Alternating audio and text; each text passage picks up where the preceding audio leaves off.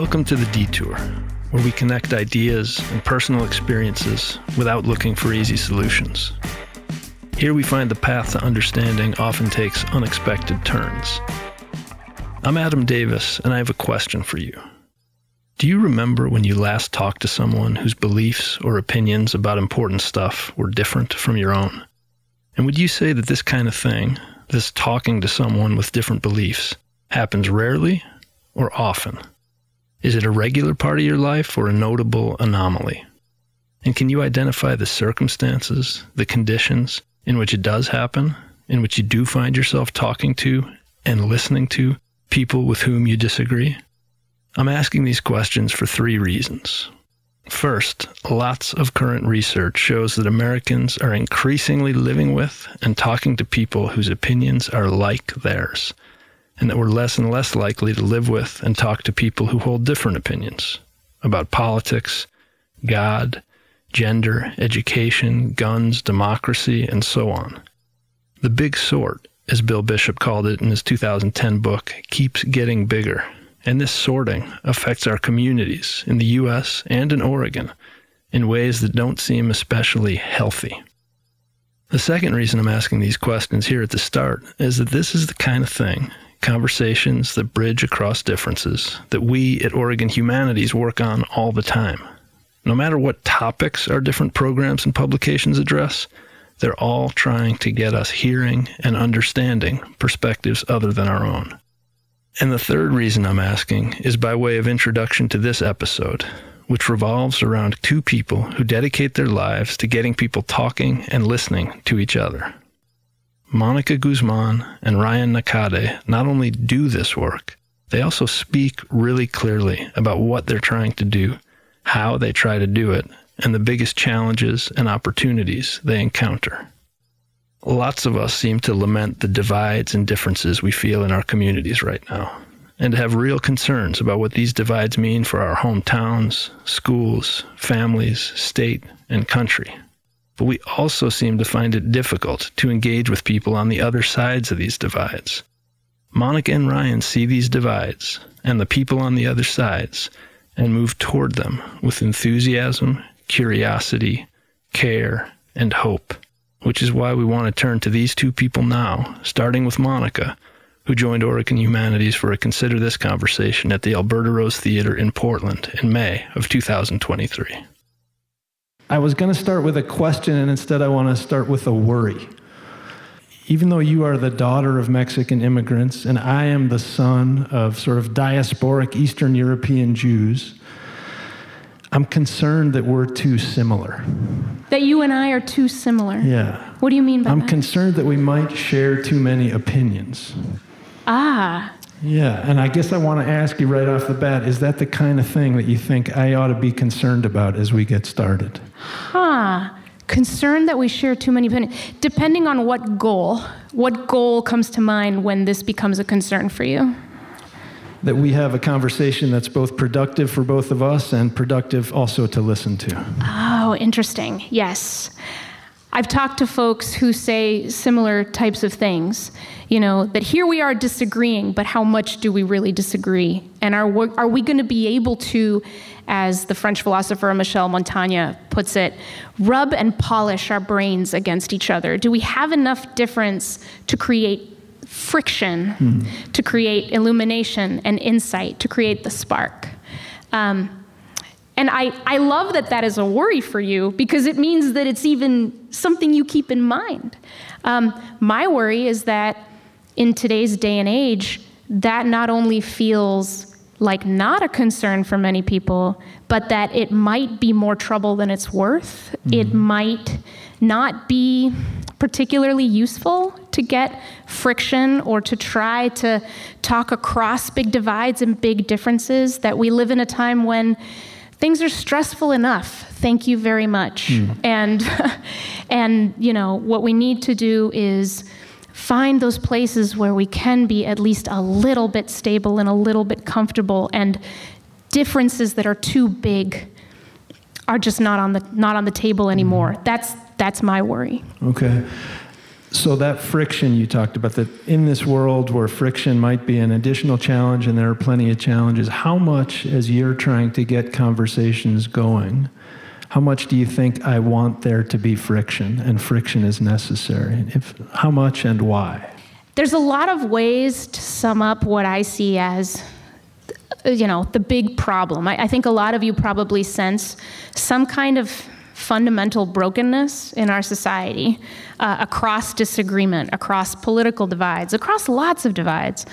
And one of the biggest reasons, that I find it to be a problem can be summed up with this.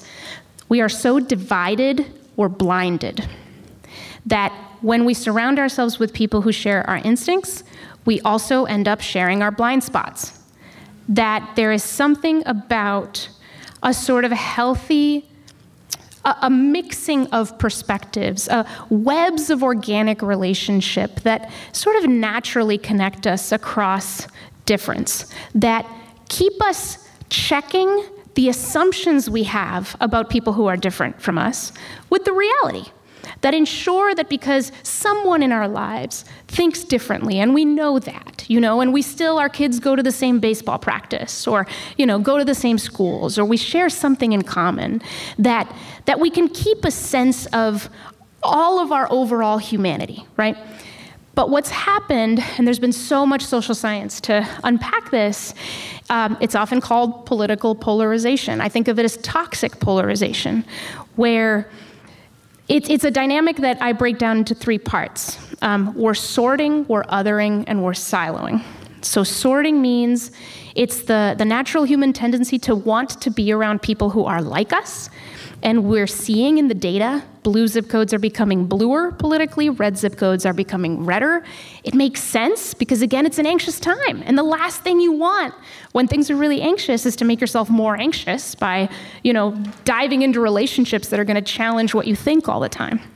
The second thing is othering, and that's the natural human tendency to push away from people who are different from us. And there's some really chilling social science on this that shows the differences don't even have to be that meaningful for us to engage in minor or major discrimination. And then lastly is siloing. So siloing is about the information that you hear mostly coming from people who think like you. It doesn't mean that you're not exposed to different ideas, but it means that when you are exposed to different ideas, it's probably through the filter of the kinds of judgments that people like you might stamp on them before they arrive at your door. And so I call that the SOS, the sort of call for help of the moment. Because as we sink deeper into our silos, we begin to live in our minds in something that is not quite reality. And the data shows us that when people on one side of the political divide guess at the views on the other side, and this goes for both sides, we wildly exaggerate. We believe that more people hold extreme views than actually do. And you can look around and I think we all recognize why, right? We're getting signals from certain places. We're doubling down on the relationships that keep us comfortable, because why wouldn't we? And so that's what's happening is we're getting a little bit away from the debates as they really are, people and why they actually believe what they believe, and away from being able to find the common ground that most deliberation in a healthy democracy needs to find in order to solve the problems we're desperate to solve. Mm-hmm. And you described that with the acronym of SOS, which is the call for help.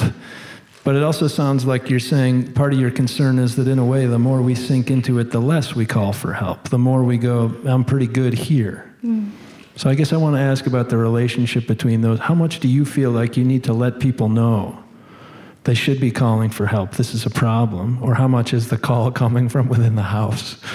I guess among the ways I can point to, what ends up missing. So one of the reasons I wrote the book, I never thought of it that way, was because my email inbox was becoming this this sort of confession booth from people who were losing relationships left and right, with relatives, with people they love, with friends. Sometimes it came with sort of a confoundedness. I don't know why. This friend, after 30 years, decided she doesn't want to talk to me anymore. She said it was about politics, and I tried this and I tried that. So one thing is that for a lot of people, there's real pain. There's real pain happening in their lives. And so something's got to be done about that. Another thing is that when we spend a lot of time being comfortable, what ends up happening is that we end up becoming more certain. We end up having our views sort of affirmed. And certainty is great when you know you're right, But how can you be sure? How can you be totally sure? And then, if you don't get challenged, if people in your life if there's not some friction in your life where you get that chance to be asked what you believe, how do you know what you believe? I was on Glenn Beck's podcast, which as a liberal was quite the invitation. And he and I ended up talking about that on that episode. And he talked about how, as a commentator, he wants more of the people who listen to him to do their own work and their own research and their own thinking and make sure that they know that they can really, truly own and claim the arguments that lead them to make their conclusions, and that they're not. It was really interesting to hear him say this, that he doesn't want people to just blindly follow what he says. Mm-hmm. And so I think in a lot of ways, when we get very comfortable in our silos, we all begin to resemble a little bit of sort of a blind follower. We don't mean to, but it's because no one's challenging us. No one's confronting us with our own views. I think of one story that has made the rounds up in Washington State that I heard about a war protest happening, during I think it was the Iraq War. And there were folks on two camps, right? The people protesting the war and then counter-protesters. And one man on one side noticed the sign of a woman on the other and just decided to get up, walk over, and sit with her and started asking her questions. Just kind, curious questions. Not trying to change her, not trying to judge her. And after a while, the woman just kind of got up, put down her sign and said, "I just realized I don't need to be here. I don't know why I'm here." And she went home. So it's, how often do we get confronted with our own views? How do we know what we believe if we're not constantly asking, right? And how do we know that our views haven't evolved or changed with some recent challenge if we're not opening ourselves up to that uncertainty and approaching the world with some humility? Mm-hmm. And you said the person walked over and asked kind, curious questions, which is an interesting pairing of adjectives, kind and curious. Mm-hmm. Sometimes it feels to me like those go really well together. Other times, curious can feel like what I do when I go to the zoo. Yeah. So I guess I want to ask you sort of what's the difference between a kind, curious question and a curious question that puts that person behind bars in a way, and maybe even concretely, like are there specific examples of those two? Yeah. Well, I talk a lot about the difference between asking why and asking how. So, being a journalist, the 5 W's, who, what, when, where, why. Why is such a curious question. It's a profound question. It gets to what's called epistemic curiosity. What is behind something? I don't just want to know the description of it. I just want to look it up. I want to understand what's behind it. It's a profound cognitive thing that we can go and be hungry for and try to learn. When there's lots of distrust, asking somebody, why do you believe what you believe, can come off pretty loaded. And what it will feel like is, oh my gosh, I have to justify myself. I don't just have to justify why I believe this position on guns or on abortion. I have to justify myself. Why? Because with politics, things have gotten so high stakes and so personal. And we're so afraid. We're afraid to be wrong. We're afraid to be judged. We're afraid to be kicked out of the groups and labels we think we belong to. We're afraid of so many things, being misunderstood, shamed, canceled, you name it. So what do we do when we're asked why by someone on the other side? Well, we'll think about what are the talking points that others have taken shelter under. That's what I'll tell this person. Let me think of the reasons others have given. Let me think of the safe reasons, right? The meme that I saw the other day. Let me throw that out. Let's go. And then what will the other person do? What will you do after you've heard that? Well, you'll probably respond with your own reasons, your own talking points, right? And then what do? Well, you'll just repeat them, but louder. You'll insist on them. Well, did you hear me say this thing? Did you hear me, right? Because a lot of times what happens is, whatever the issue is, there's some glittering reason, right? Like, this reason for me on abortion is everything. And like, this is it. And so if I hand it over to this other person, it will have the same impact on them it had on me. That's what we come to expect. And then when it doesn't, we're confounded, and then our curiosity becomes trained on, what is wrong with you? And that's the question we want to answer. It must be that you're crazy, that you're stupid, that you're evil. It must be one of those. And now I'm going to turn to try to prove that to you until you change your mind and come to my camp, which of course will never happen. So instead of asking, why do you believe what you believe? Try asking, how did you come to believe what you believe? So why is that so powerful? The number one reason is story. In a world of reasons and arguments, the one thing that's sort of unassailable about my experience is my experience. I am the world's preeminent expert in my story. And in my journey through life and the values that I see out there and how I stack them for different issues. And if you ask me how I came to believe what I believe on abortion, I can tell you some stories. I can tell you how certain things landed with me.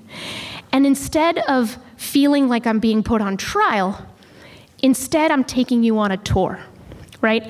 So what makes it curious for you as you listen is that you're learning. You're trying to fill the gap between what you know and what you don't know. That's what a question does, ideally. That's what a question does. Who does the question do it for? The asker. The asker. Yes. So a curious question, when you look at curiosity as a neurological cognitive function, our curiosity is activated when we put our attention on a gap between what we know and what we want to know. Unlike other cravings that we might have, like let's say you're hungry, you're going to be hungry until you eat. It doesn't matter what else you think about, you're hungry until you eat. With curiosity, you're only curious so long as your attention is on the gap between what you know and what you want to know. As soon as you assume, right? Assumptions are certainty's little minions. As soon as you assume you know, why ask? You're no longer curious. If you're distracted by something else, you're no longer curious. If you're afraid, you can't really wonder about something you think is out to get you. Then your brain goes from let me explore to let me survive. And then you're going to fight or you're going to flee. You're listening to The Detour with Mónica Guzmán. Earlier you talked about big problems, the kind of big problems that feel like they have capital letters at the beginning of them, like polarization and division, and that which feels like it's huge social, cultural stuff. And then we've quickly gone to what's happening when one person is talking to one other person. Yeah. So can we spend a little time there before getting back into the sort of the tactics and technical stuff? And I think the way I want to ask this question is, like, why have any hope? Yeah. That what happens between one person and one other person has any relation to this larger situation of polarization and division. Yeah. The answer that comes to my mind and heart right now comes from journalism a bit. Journalism is the fourth estate, right? It's the service to a democracy that keeps us informed as citizens. It's our truth-telling institution. So I've been reflecting, what's our trust-building institution? If journalism is our truth-building institution, what's our trust-building institution? Because there's a lot of evidence that without trust, we can't engage in the collective search for truth. And if our search for truth is fractured, what good is it? So, the best answer I can come up with for what is our trust-building institution is that it's all of us. It is the organic relationships across difference. It's the conversations where you're surprised to find out that someone disagrees with you on something. It's the times when you think or say, I never thought of it that way, when you're talking about something challenging. That's what builds trust. It's what tells us, oh, there are neighbors, there are people around me who have walked different paths to their perspectives. And I don't agree with them. I may not even like them, but I can see that we're kind of wound up in the same tough questions that challenge us all.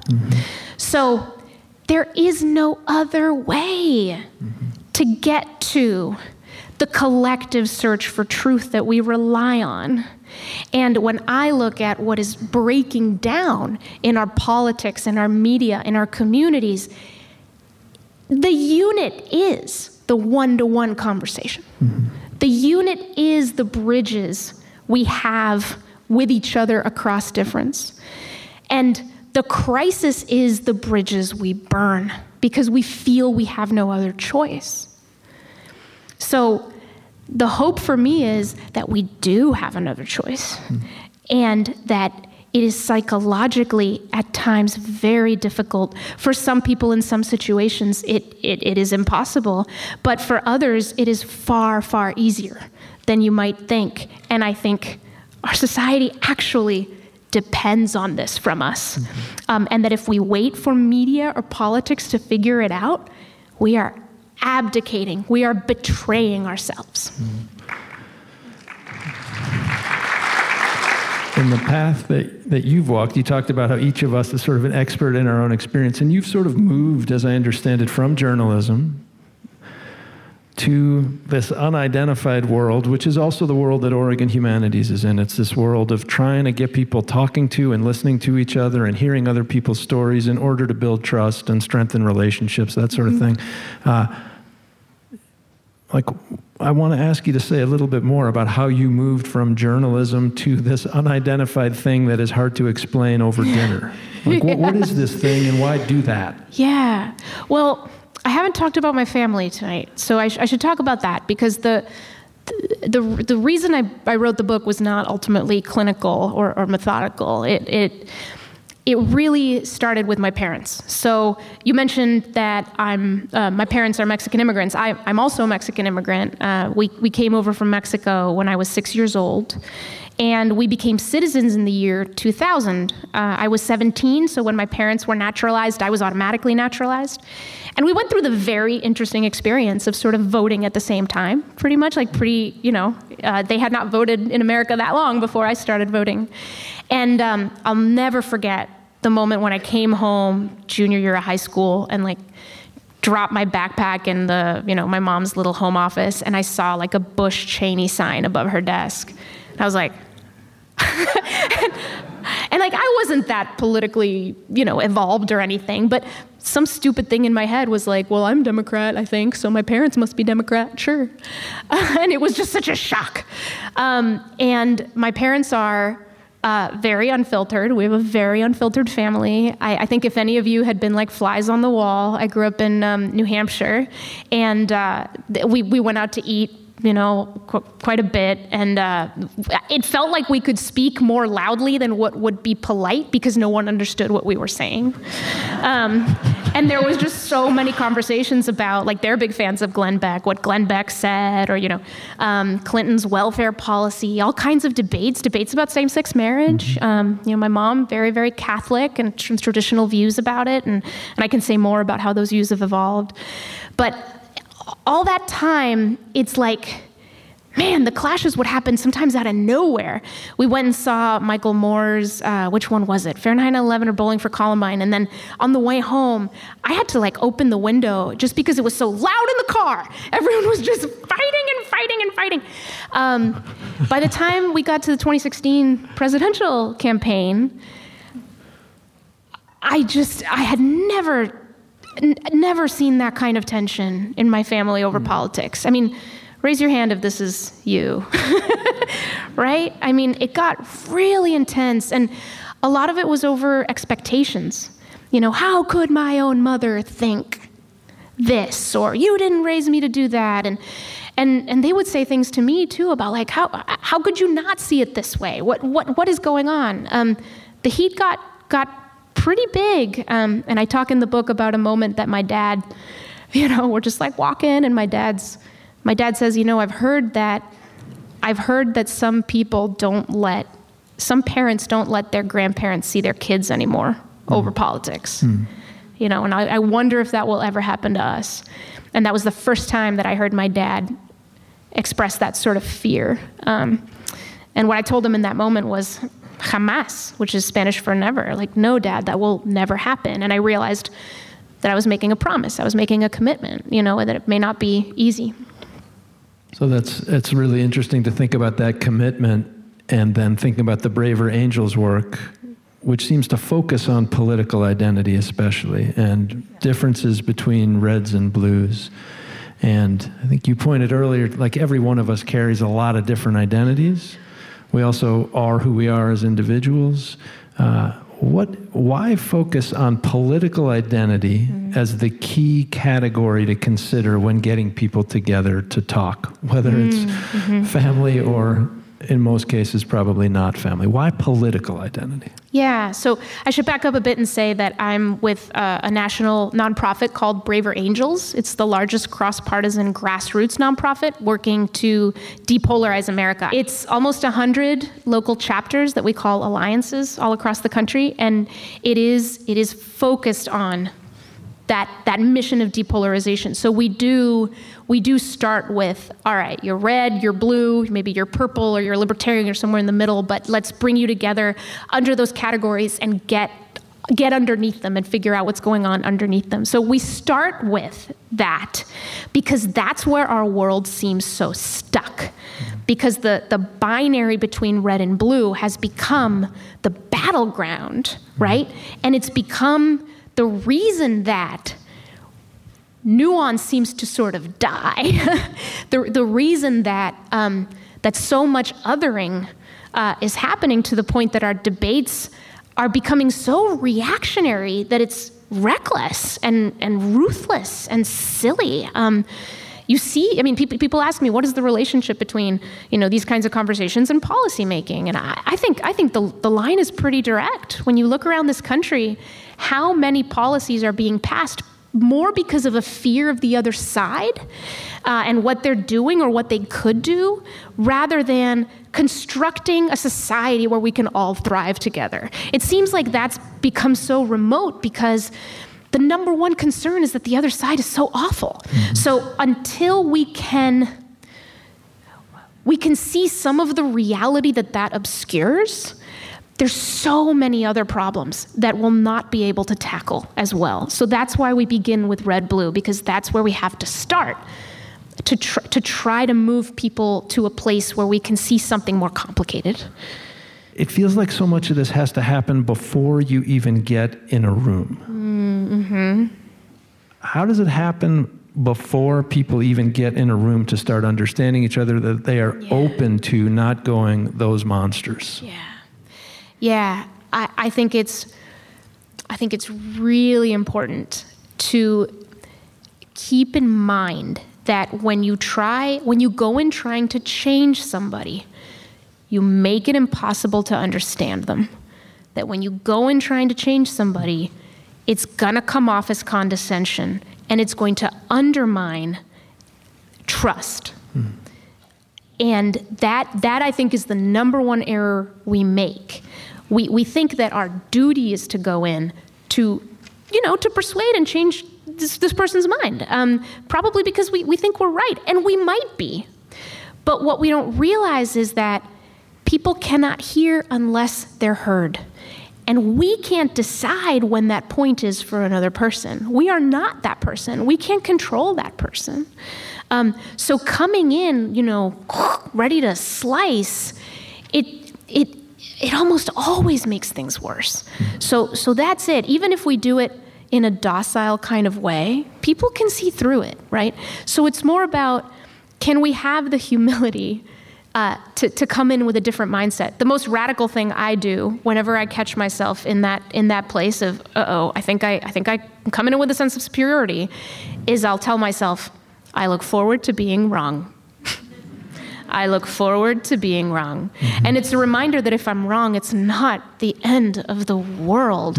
In fact, it's great. I hope that if they give me an argument that is really good, I can recognize it because that's what I'd expect from them. I need to come in with the exact same posture. Now, that's really hard. But again, it gets harder if we think what we're doing is attacking each other via some political issue. We're really here to attack each other. No.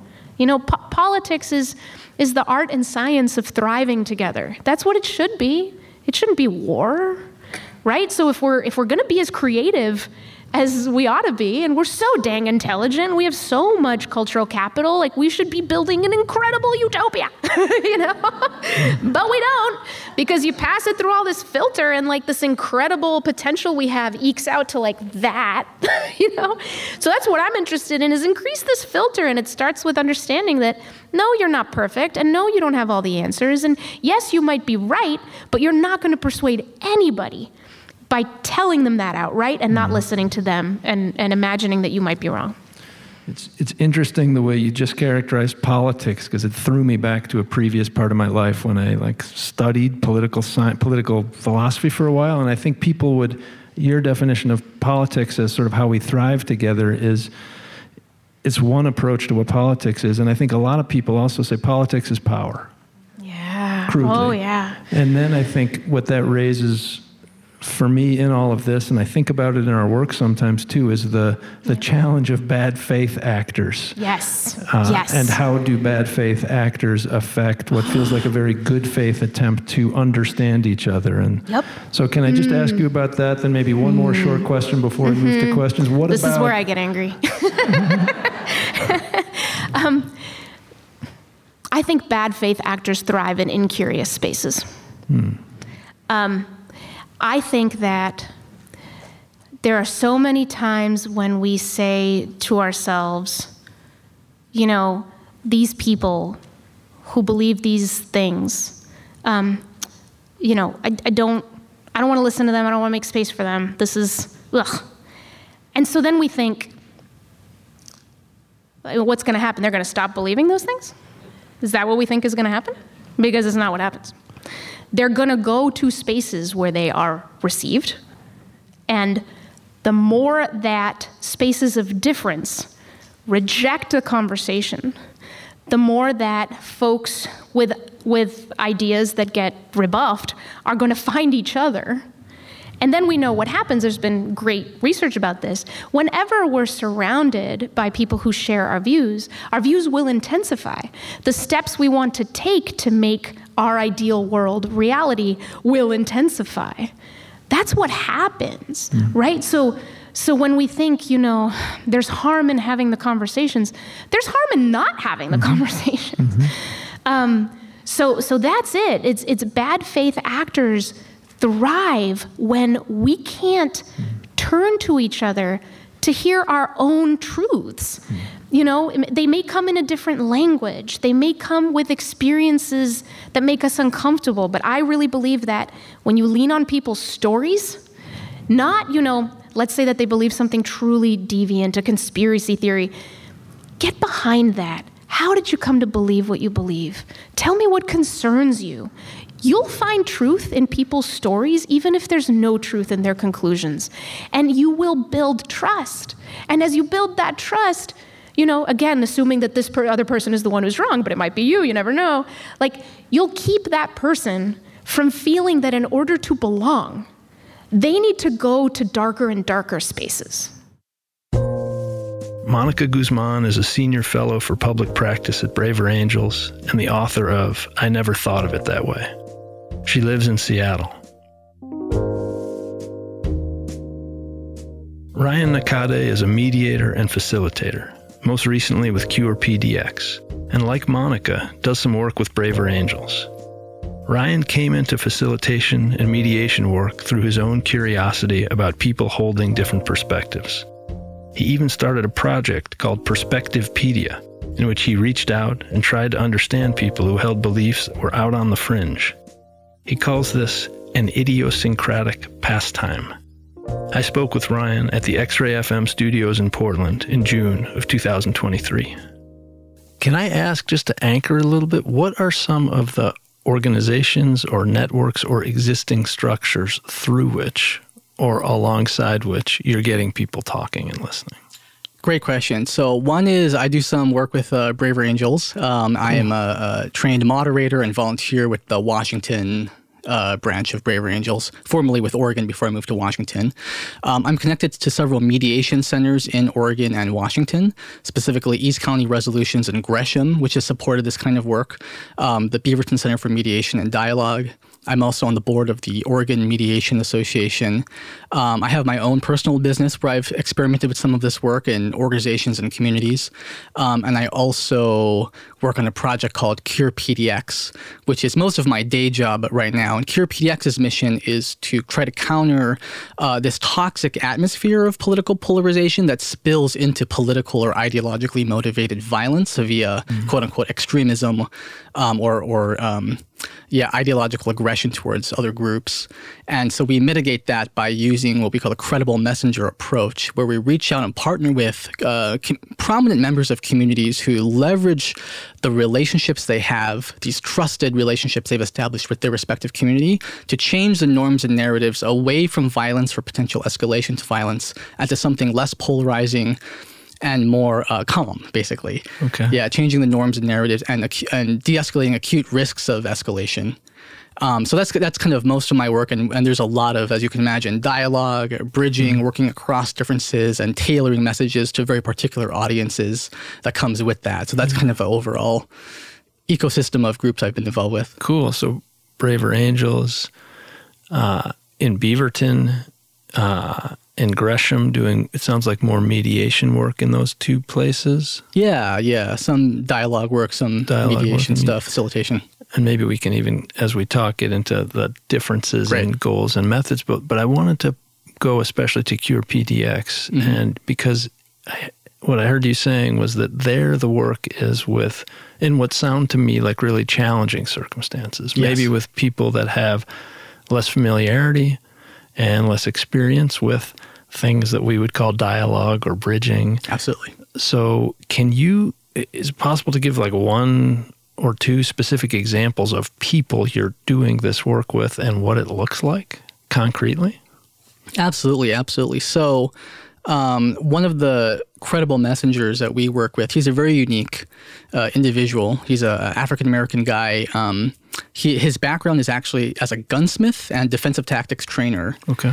And also as a physicist, and has a background in mediation and conflict resolution. Okay. I call him a unicorn. Okay. And so he's uniquely positioned in ideologically identifying more as a conservative and having being in more kind of rural conservative gun culture kind of circles, former Marines, police, that kind of community. And we're designing dialogues that would resonate with that particular crowd, that around topics that they would find meaningful to talk about that also overlap with our project goals. So I'll just give you a funny example. There's something that I've recently learned of called the sheepdog mentality, which was popularized, I think, by a Marine and MMA fighter. And it's kind of like the sheepdog's, mission is to protect the herd or the flock, and is not based on taking offensive action towards other groups, but making sure you're protecting your own group in a safe way that doesn't further escalate conflict. And so we might have a talk on the sheepdog mentality at the gun range with a bunch of his buddies, right? So it's not so much bringing his crowd or polarized groups together at the table, at least not yet, but about finding inroads into having conversations that we think are important on each group's own terms, and we use the credible messengers as a kind of a doorway to get there. And then, so we're doing the same thing with activist groups on the left. We're doing the same thing with the kind of evangelical faith community in the greater Portland area, and every group in between that we're trying to reach out to partner with key individuals and have some of these critical dialogues in a way that's meaningful to them. So the unicorn that you described. Yes. At the shooting range or the gun club that you refer to, what are they talking about? So it's kind of different forms. Okay. So it could be just water cooler conversations with your buddies at like the gun range or the gun shop. Informal, unstructured. Maybe the conversation, and this could be anywhere, right? Starts to snowball in a kind of a problematic direction where people might start revving each other up to, either they're afraid of, they're feeling threatened by another group, or people start making tacit or explicit threats, or people just start getting really angry, and having the kind of skills in that moment to acknowledge where people are coming from, acknowledge people's grievances, and then simmer down the tensions and de-escalate the situation, again, using the credibility and influence you've established with them. So that would be like an informal, ad hoc kind of de-escalation, and then having formal, more structured community dialogue / listening sessions where people can weigh in on the subject, and it would be kind of facilitated, and the person that we're working with would kind of lead that or help facilitate that. So yeah, and the third one is also we're developing trainings for different community leaders of certain sides to take that are, again, very tailored to their unique context and universe. And that would also equip them with the resources and skills to exert this kind of positive influence on their communities. Can you think of examples in your own experience when you found yourself in a conversation that you realized something is happening here that doesn't happen in a lot of conversations, and it feels good? It feels like things are de-escalating in a useful way, or things are being exchanged in a surprising way? Sure. So I kind of cut my teeth on this work in about 2018, 2019. I became very interested in conspiracy theories and was very curious about certain conspiracy movements or belief systems. And so on Facebook and social media, I saw what some people were posting, individuals I didn't know at all or might have known through several friend associations. And I just reached out to them and said, I'd love to have a conversation. I'd love to, hear about your view, and I'd love to explore how you came to some of these conclusions. And I'm not going to attack you or push back very hard. It's mostly just an open conversation. I want to get to know you. And so I had several of these dialogues. Some of them, they're all on Zoom, and some of them lasted several hours. So you were on social media, whether it's Facebook or Twitter or some other channel. You saw somebody saying some things, and you thought, those are pretty far out there. Those look like conspiracy theories. Therefore, I'm going to reach out to that person and tell them, let's talk. I just want to understand where you're coming from. Totally, yep. And then you had some multi-hour Zoom conversations. Yes, multiple multi-hour Zoom conversations with several guys. Can you, what were one or two of the theories or the kinds of things that they were talking about that you were then trying to understand more of? Flat Earth, kind of like QAnon type of views. All kind of interesting. Some of them were kind of like spiritual or mystical, kind of talking about a demonic possession about certain political figures, that kind of thing. So I was just really curious and had several conversations. I even brought some other friends to have these conversations. I started coming up with a set of questions that I found were universally very powerful in doing several things. Right? One was, as the person who was leading with the curiosity and the questions, moments that I found to be very illuminating, both in terms of understanding and where the person's coming from, building empathy, but also that were impactful for the person answering the question, where it was almost like they had a kind of insight or a moment of self-reflection or a moment of taking another perspective that they've actually, several people explicitly thanked me both afterwards and in the moment, saying, hey, that was a really powerful question you asked me. Thank you. I'm going to think about that more. That's my favorite thing to hear out of a dialogue. I'm not trying to change your mind, but there's a moment of, I had some kind of assumption I didn't think about. I'm going to explore that more deeply. And so one example, I can just mention a few of my favorite questions that had those kind of moments. One is, what is something about your side or your beliefs that the other side doesn't understand? And what do you think why do you think that misunderstanding happens? And given that we now understand that there is a misunderstanding, what is something you can do to help clarify that misunderstanding to people who don't understand? Like, how could you say that differently? How could you frame that differently such that people outside of your worldview might better understand and empathize with where you're coming from? Mm-hmm. And it almost spontaneously turns into a kind of communication or conflict coaching session, right? Of thinking like, how do we translate our message to different audiences who have completely different beliefs, completely different ways of seeing things, and translate across these silos? And sometimes that type of conversation would go on for an hour. When you think about bridging work, what is the stuff you most hope comes out of that? So I think this is also a helpful time to contrast bridging via dialogue versus mediation. Great. So I think of dialogue as, the goal really is better understanding, less feelings of antagonism towards the other side, and rehumanization. So when you say the other side, it made me pause for a second. Mm-hmm. Is it towards the other side or toward the other person or some combination? What's the difference between thinking about sides and thinking about people when you're doing bridging work? Great question. So I think of one of the big hurdles that it's a natural product of human brains is this tendency to stereotype people based on the quote unquote side or group they represent, and to reduce them to nothing more than that instead of seeing the unique complexities of them as an individual and their life story of what led them to believe whatever they believe, right? And so part of the work to me is, and Braver Angels in a lot of their workshops, they focus a lot on countering political stereotypes we have of the quote unquote other side. And that usually means bringing, it's a more nuanced picture of the people, and that's what triggers kind of feelings of more empathy or understanding. So you're separating individuals out from the group as a kind of homogeneous blob that you had of them in your mind. Mm-hmm. So that I think is an important distinction. And so with dialogue, you're trying to facilitate some sense of humanization, understanding, and empathy. And again, you still might have very vigorous disagreement about something, but maybe you won't hate each other as much or yell at each other in the process of discussing the disagreement.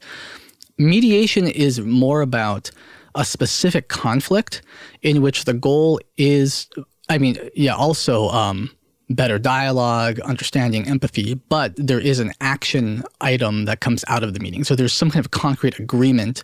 Both parties or all parties in conflict are crystallizing, right? You're trying to work towards an agreement, and then parties will then enact the agreement.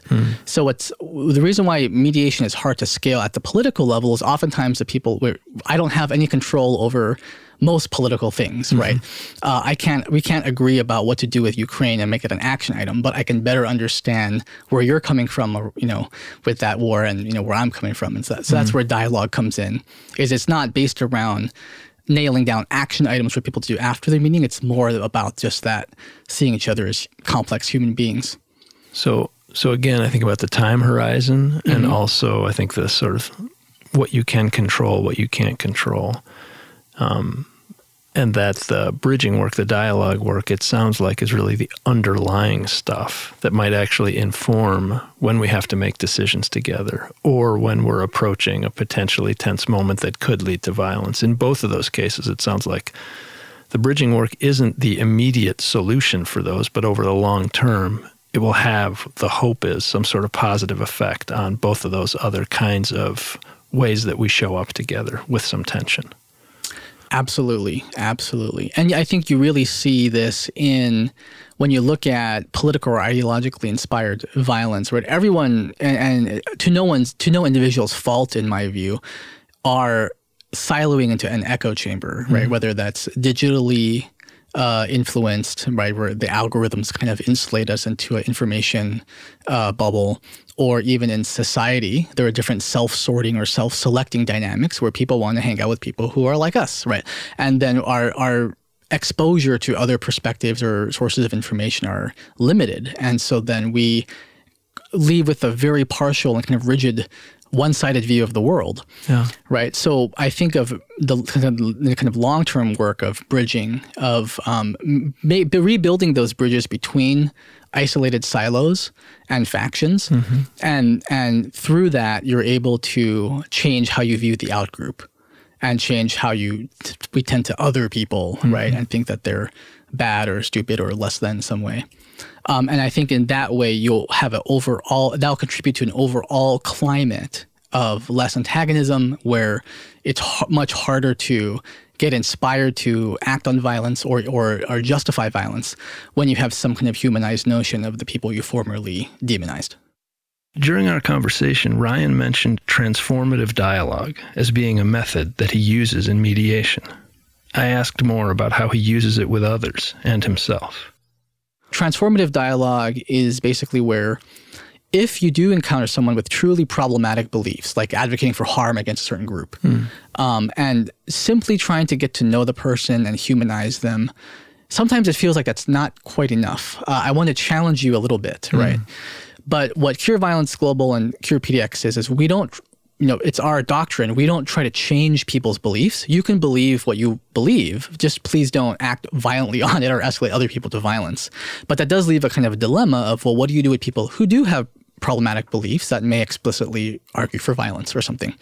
So transformative dialogue is it's a way to ask certain questions and also a way to share your own beliefs in a way that doesn't necessarily change what the other person believes, but it changes how they relate to what they believe. It changes how they hold and understand and reflect on their own views and perspective. It's almost like I call it inspiring kind of critical thinking and self-awareness around their own views, and then thus kind of changing how you relate to your view. So it's you're not as blindly kind of attached to it or identified with it. Do you have a view of your own that you've changed your relation to? Yeah. Like one for you where you had a view that you held in a certain way and you feel like your relation to that view is different now. So not a changed view, but a changed orientation towards it in the way you just described. Is there anything you can think of in your own experience? An example that comes to my mind is race issues or racial justice issues for me. And this is something that I've had I think for everyone, these questions are kind of a ongoing evolutionary journey with how I relate to them. And I've oscillated and vacillated in every direction, feeling at times very, very frustrated from the dominant kind of social justice Portland narrative and climate. Even if I would agree with some of the content, I didn't like how the conversations were being had. And feeling more empathy towards people who are more pushing back from the conservative side. And then other times being like, God, this guy's such a, like going full on, social justice, want to call people racist or whatever, and like kind of oscillating with that frustration or tension. And my own, racial identity, as an Asian American, and living in different environments and at times loving everyone and feeling frustrated with everyone of every side in a different way. And that's, again, it's a thing that my relationship to issues of race, racial justice, identity, that's constantly shifting. Even during I'll wake up with one conviction, I'll go to sleep, be like, no, I changed my mind. It's, constantly changing. Yeah, which feels to me like a really encouraging thing to hear, because I think in a way we're told by everything from major media organizations to a kind of cultural message that each of us is kind of fixed, that because we're in one group, all our beliefs also correspond to that. And and if that's who we were 5 years ago, it's also who we are now. And like you, that's not how I feel. Like there's like a sense of fluidity that is both puzzling and challenging and also feels kind of more alive. Are there beliefs that on their face are not just to be understood, but they're to be challenged? To go back to another word you used, I thought you laid out a nice spectrum of, there's let's try to understand. There's let's try to understand and challenge a little bit. There's let's try to challenge and de-escalate. And so I'm especially, I think, interested in that middle category, not the de-escalation and not the understanding, but the challenging. When should we not only try to understand, but also challenge? Yeah.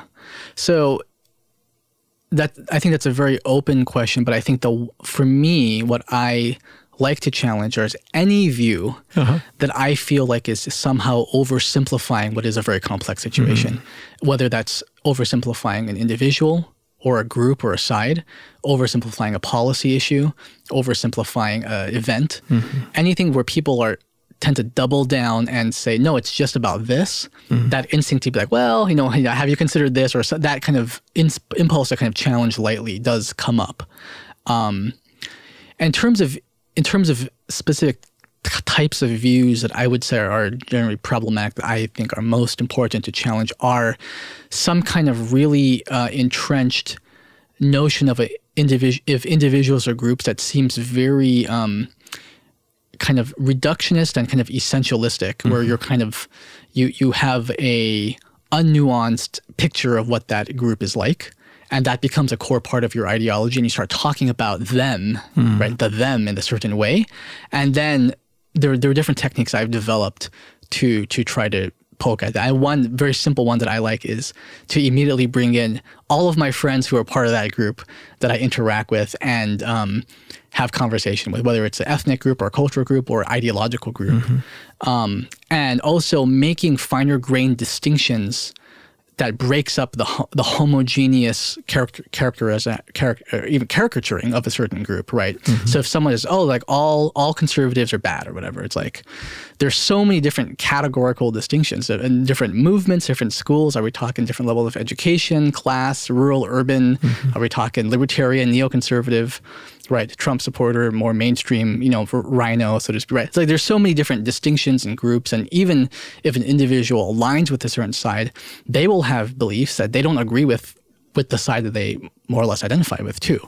So just a more nuanced picture starts to emerge of that, and that's something I like to try to facilitate. Can I ask you, what do you find most challenging about this kind of work? What's the hardest stuff for you? So I mean, on a practical level, I think the hardest part is really building trust. Trust is really a difficult thing to cultivate, especially with people or groups that you don't really know very well. And so even finding the people to find the groups, right, as the kind of first step, even that was kind of challenging. And to get people to trust you or your project, or who's funding your project even, that's a big deal breaker, right? To the point where they would agree to a dialogue, that they would agree to come to the table, that they trust that the facilitators are going to be, impartial, that they're going to get a fair and balanced conversation at the table, right? Trusting that the information we get from them is not going to be used against them. Right, trusting that we have good intentions that are coming from good faith, or that our method is reliable. There's so many trust issues right now in the community that it's not just from one side or the other. We even encountered trust issues from everyone, left, right, center, and off the political spectrum. From every racial group, every demographic group, there's some kind of skepticism or lack of trust. And again, the only way that I know how to build that is either, if you can't find the people who are already connected to them, just slowly kind of whittling away at building trust through dialogue and genuine human connection. Ryan Nakade is a mediator and facilitator at Cure PDX. He lives in Southwest Washington with his wife and several goats. You can find links to our guests' work, as well as the full conversation with Mónica, in our show notes at OregonHumanities.org. We'd also like to hear your experiences of a time when a potentially challenging conversation turned out better than you expected. Send us a short voice message to The Detour at OregonHumanities.org, and it could be featured on our next episode. The Detour is produced by Kieran Bond. Dave Friedlander is our editor. Ben Waterhouse, Karina Brisky, and Alexandra Powell-Bugden are our assistant producers. I'm Adam Davis. Thanks for listening. See you next time.